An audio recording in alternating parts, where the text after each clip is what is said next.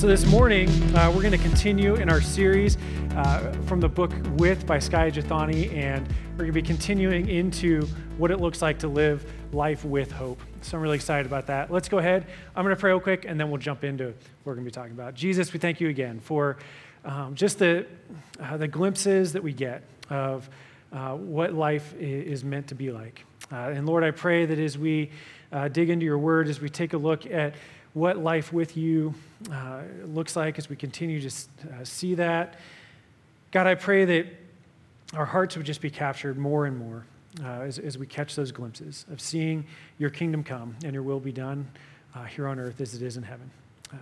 Praise things in your name. Amen. So, a couple months ago, I think it was a couple months ago, I read through a lot of news stories, and this one came across. I saw it. This guy was from the Bay Area, from kind of the North Bay, and he's a sea kayaker. So, and not just like your normal, maybe 12, 14, 16-foot sea kayak. We're talking like 20-something foot sea kayak with a cabin, and it's really a boat without a sail is what it is, right? And he set out, his goal was to go from Sausalito, just on the north side of the San Francisco Bay there, and to kayak his way all the way to Hawaii. Wow. All the way to Hawaii. How many people have flown to Hawaii? Anybody flown to Hawaii? A lot of people, okay? That dude wanted to kayak the whole way across to Hawaii. That's crazy, all right? That's insane. And just think about it, man, it was supposed to be a 70-day kayaking trip. 70 days. Not 7, not 10, not 70 days of kayaking in a tiny little boat stuck out in the middle of the ocean. I don't know if anyone's seen Jaws, but like playing Jaws for real, probably sharks circling around, all that kind of stuff. This guy sets out, okay, from San Francisco, from the Bay, paddles his way out through the Golden Gate, manages not to get run over by any cargo ships or anything, and he makes it about 7 days into his 70-day journey. At which point, he was apparently about 7 miles off the coast of California. Something like that. I don't know. He was way closer than you would expect, right? He hadn't made it very far. I guess the ocean wasn't cooperating. The waves were a little bit rougher, and things weren't quite going as he had envisioned, as he had planned, right? He set out on this journey. He had all of his food. He had everything ready. He had his GPS system going. He had a satellite phone. He had everything that he needed to make this journey from San Francisco to Hawaii, one paddle stroke at a time. And he made it a tenth of the way into the trip. And everything changed. So all of a sudden, he realized that he had lost, I guess it's called a sea anchor. He had lost his anchor from his boat that holds your boat steady, right? So now all of a sudden, his kayak is being thrown around quite a bit. And he finds himself in the midst of these 12 to 15-foot waves in this kayak being thrown around without an anchor. And he realizes, he starts looking at his GPS. That's gone out. So his anchor's gone, his GPS is gone, he picks up his satellite phone, fortunately it's working, and talks to his team that's on land, and they sent the Coast Guard out. So let's check out the next picture. That's him in the shorts in the middle there with the team of rescuers who flew out on the helicopter and came and rescued him out of the ocean where he left his boat, right? So he made it, like I said, a week into his journey, which is way further than I would have made it, and I'm not trying to hate on this guy at all.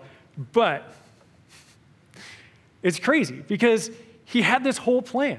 He had everything he needed to make it to Hawaii. He had spent probably years dreaming about this and training for it and doing all this different stuff and looking forward to it. Looking forward to this journey and imagining what it was going to be like to be on the other side. Imagining what it was going to be like to arrive in Hawaii. In less than 7 days into his journey, he was lifted away from his boat and carried back into San Francisco. It's funny, the game changer for him was that he lost his anchor. He lost his anchor. In Hebrews chapter 6, it says that hope is the steadfast anchor of the soul. Hope is the steadfast anchor of the soul. Hope is the thing that keeps us from being tossed around by the waves.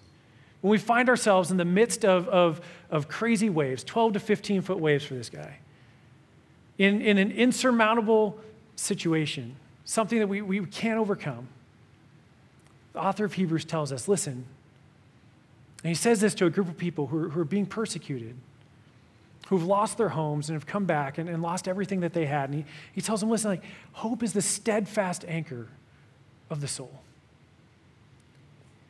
The Bible talks a lot about this idea of the sea. And as we talk about hope today, it's interesting that this guy found himself out there in the sea without this anchor. Because the Bible, the sea is a huge part of the story of Scripture from the beginning to the end. We see at the very beginning that when God creates the heavens and the earth, that the earth was formless and void, and that the Spirit hovered over the waters. The Spirit of God hovered over the waters, and that from the waters God brought forth the land and created everything that we see. And so in Scripture, this idea of the sea is an idea of chaos. It's an idea of no structure, of being formless. It's this idea of the unknown. And the sea is talked about throughout the Psalms. In Psalm 69, King David writes this psalm. He says this, and I'm just going to read a few of the verses out of this psalm. He says, "Save me, O God, for the waters have come up to my neck. I sink in deep mire where there is no foothold. I've come into deep waters, and the flood sweeps over me. I am weary with my crying out. My throat is parched. My eyes grow dim with waiting for my God." A little bit later in the psalm, he says, "But as for me, my prayer is to you, O Lord. At an acceptable time, O God, in the abundance of your steadfast love, answer me in your saving faithfulness. Deliver me from sinking in the mire. Let me be delivered from my enemies and from the deep waters. Let not the flood sweep over me, or the deep swallow me up, or the pit close its mouth over me. Answer me, O Lord, for your steadfast love is good. According to your abundant mercy, turn to me."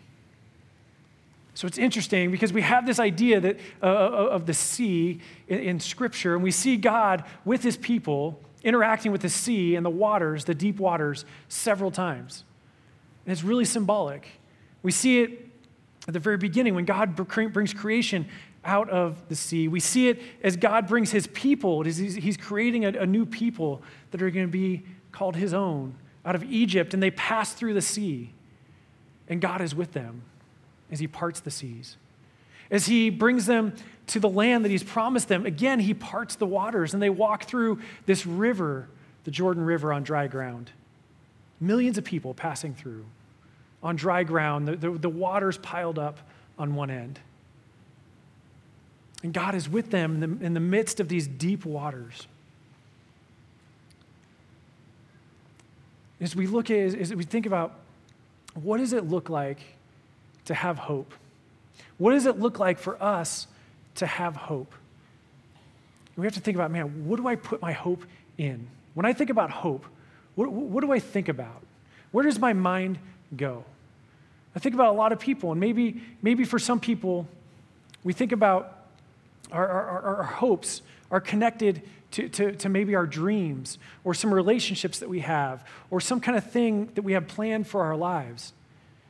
And we say, man, I really hope that, if you're a parent, I hope that my kids do X, Y, Z. If you're running a business, man, I hope we're able to take this next step this next year.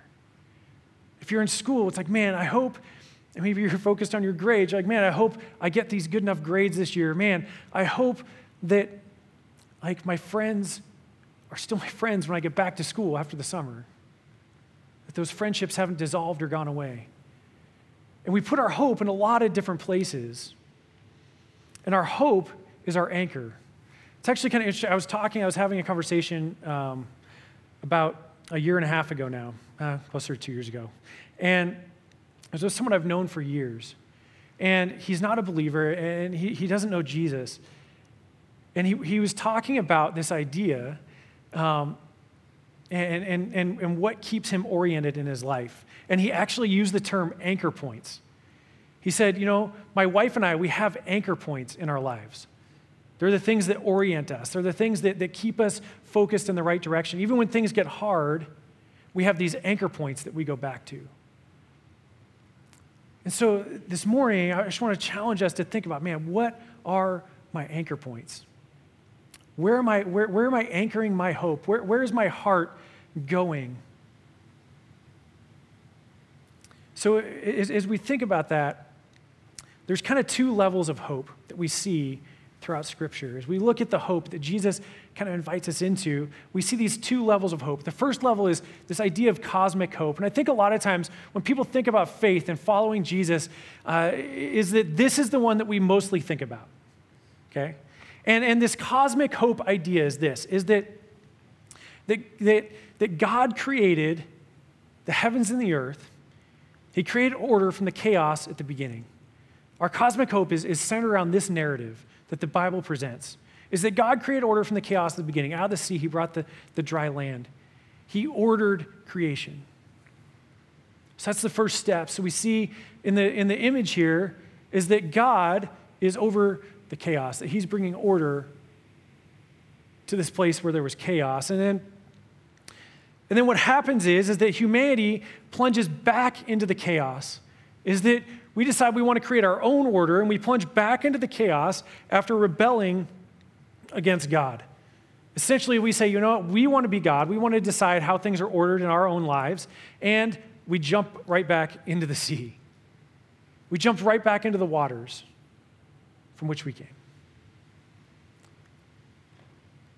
But the gospel is, the good news is that even though we're here in the waters, even though we've turned our back on God, is that Jesus has come, and that he's with us even in the midst of the chaos. That God is present with us, providing hope amid the chaos of the world. And this illustration is of a boat, that God gives us hope. Another story from Genesis is the story of Noah, and that God is with him, bringing him through the waters in this boat. So God is present with us, and that is the good news, is that even when we look around, we see all these things going on around us, and we're overwhelmed, like King David said in this psalm. Even though it's easy to be overwhelmed and to wonder, man, I'm sinking deep in this mire where there's no foothold. I've come to deep waters, and the flood is sweeping over me. I'm weary with my crying out. My throat is parched. My eyes grow dim with waiting for my God. But as for me, my prayer is to you, O Lord. Have you found yourself in that place where you're like, man, I feel like my feet are stuck in the mire. I feel like this situation is never going to change. I feel like the sea is overwhelming. I thought I was prepared. I thought I had this plan. I thought I was moving forward. I thought this or that, whatever situation it is. And we find ourselves feet stuck with the water up to our neck, just trying to keep our head above water and wondering.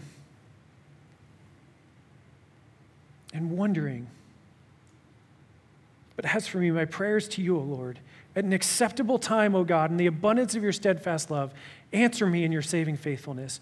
Deliver me from sinking in the mire. Let me be delivered from my enemies and from the deep waters. Let not the flood sweep over me, nor the deep swallow me up, or the pit close its mouth over me. Answer me, O Lord, for your steadfast love is good. According to your abundant mercy, turn to me. And our cosmic hope is in this narrative that we've come from the chaos, that even though we've rebelled, that Jesus has come to be with us in the midst of the chaos, and that, you know what, this evil and chaos that we see everywhere around us, that it's not going to last forever, is that God is going to come back, Jesus is going to return and vanquish evil and put order to the chaos, and we're going to get to live life with him face to face forever. So this is like the overarching narrative, the cosmic level hope that we have.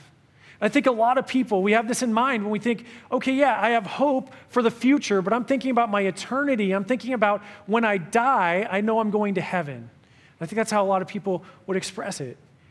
It's like, oh yeah, do you believe in God? Well, yeah, like I prayed and I know when I die, I'm going to go to heaven. But here's the awesome thing is that God doesn't just want to leave us to our own devices, but that he's come into the midst of the chaos. He's entered into our world. He stepped into the mire with us. He's sludged through it. He's come into the sea to put his arm around us and to walk with us through it.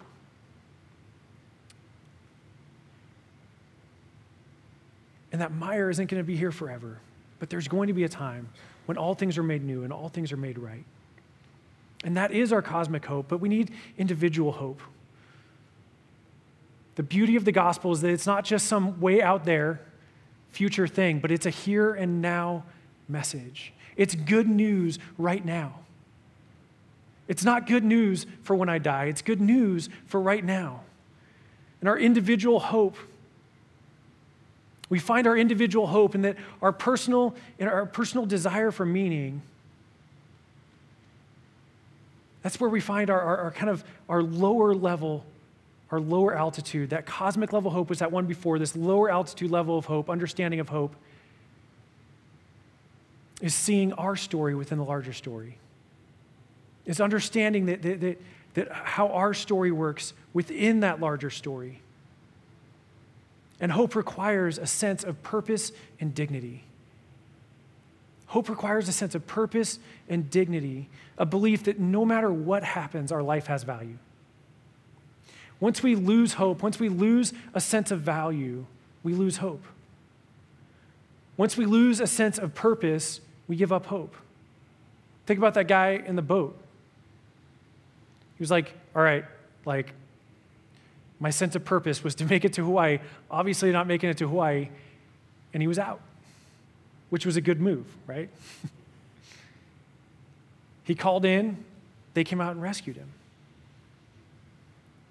Our sense of purpose and dignity is intrinsic to where we find our hope and understanding that our life has value to God is where we find our hope. In Mark chapter 4, there's this story where some people find themselves in a similar situation to our kayaking friend. And there are actually some people that hung out with Jesus a lot, as you probably maybe guessed if you're familiar with the Gospels, that they're all about the story of Jesus. So Jesus has just been teaching and preaching and sharing these stories about the kingdom of God. And there was such a big crowd that they've crowded onto the shore, and he's actually stood on a boat teaching, and so his voice could carry out to this whole crowd. And when he was done teaching, it says that when evening had come, he said to his disciples in Mark chapter 4, verses 35, we're going to start out there. It says, when evening had come, he said to them, let us go across to the other side. So they're on a huge lake, on a small sea, whatever you want to call it. And they're gonna cross this body of water. And it says, in leaving the crowd, they took him with them in the boat, just as he was. And other boats were with them, and a great windstorm arose, and the waves were breaking into the boat so that the boat was already filling. So you can imagine this scene, right? And if just a little bit of biographical background here on the disciples, a bunch of them were fishermen, okay? They knew the water, they knew the boat, they knew how to handle a boat. They knew how to read the sea. They knew what they were doing. And so as they head out on the water, if they had thought that the storm was going to come up, they probably wouldn't have gone out. But they find themselves out on the water, and everything goes wrong, and now they're straining against the waves, and the waves are crashing over the bow of the boat and coming in and filling the boat with water. So you can imagine the scene of them frantically bailing water out of the boat, being inundated with water, and everybody's like, we're going to die. This boat is going to sink. We're out in the middle of this water, and they look over, says in verse 38, but he, referring to Jesus, he was in the stern, asleep on the cushion.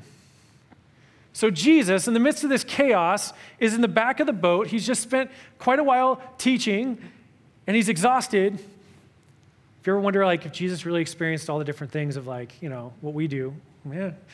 He's exhausted after spending his day interacting with people and teaching, and here he is in the back of the boat, asleep, and they're about to die. It says, and they woke him and said to him, "Teacher, do you not care that we're perishing?"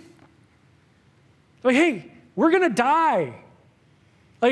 You might want to wake up. Do you feel the water at your feet? Maybe? I don't know. Well, wake up. Sometimes, though, it feels that way, right? We find ourselves in the midst of the storm, and we find ourselves doing everything that we know how to do. We've expended all of our wisdom, all of our knowledge. We've employed every skill that we have in a situation, everything that we know how to do, and yet we find ourselves overwhelmed. We find the water up to our neck. We find our feet stuck in the mire. These guys were professionals on the water. These guys were pros, and they're out there freaking out. Everything they've tried hasn't worked. And there's Jesus with them. Sometimes it feels like, in the midst of those times, Jesus, can't you just bail me out here? And he wakes up. Verse 39, he awoke and he rebuked the wind and said to the sea, "Peace, be still." And the wind ceased, and there was a great calm. Can you imagine the scene? Can you imagine being in the midst of it? You're terrified for your life. He wakes up, "Peace, be still," and it's over. It's as calm as could be.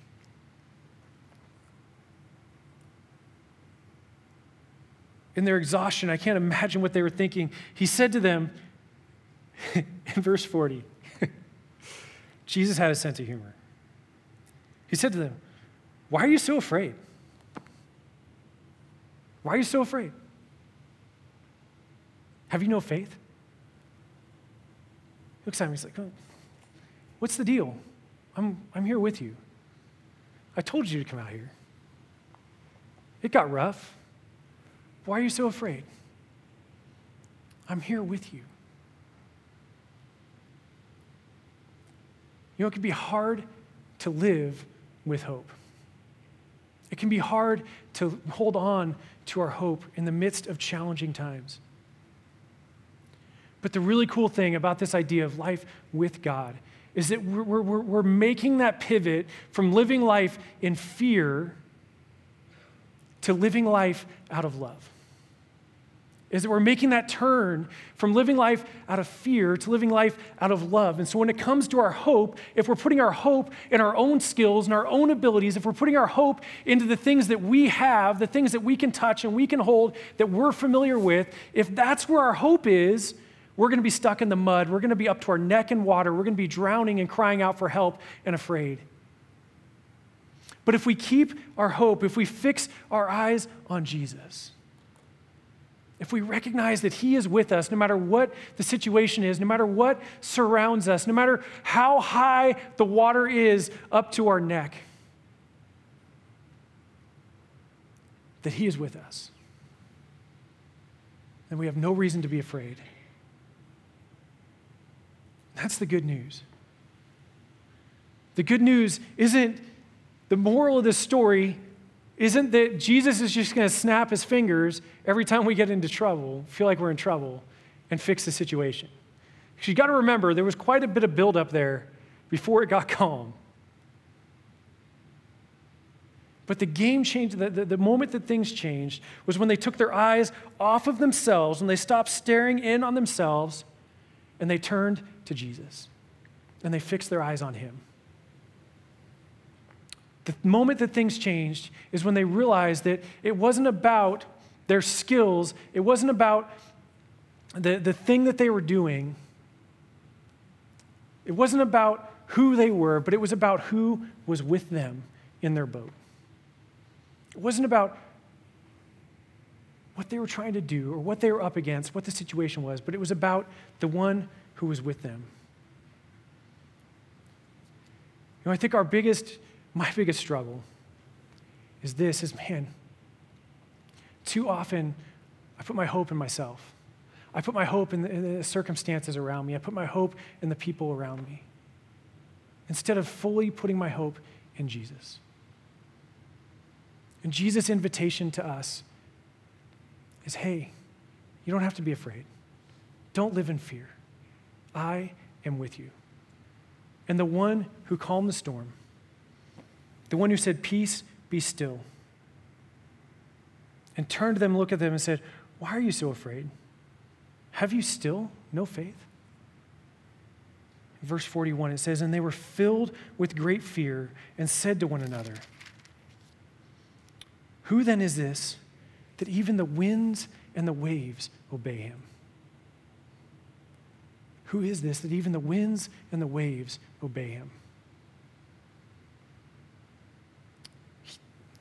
Who this is the one that's inviting us in to this relationship. It's the one that we need to fix our eyes on, that no matter what we're up against, no matter where we're at, that our heart has an anchor, that we don't have to be afraid, that we can live out of a motivation of love instead of a motivation of fear, because he is with us, that we don't have to put our hope in the things that we can do to find our value and significance,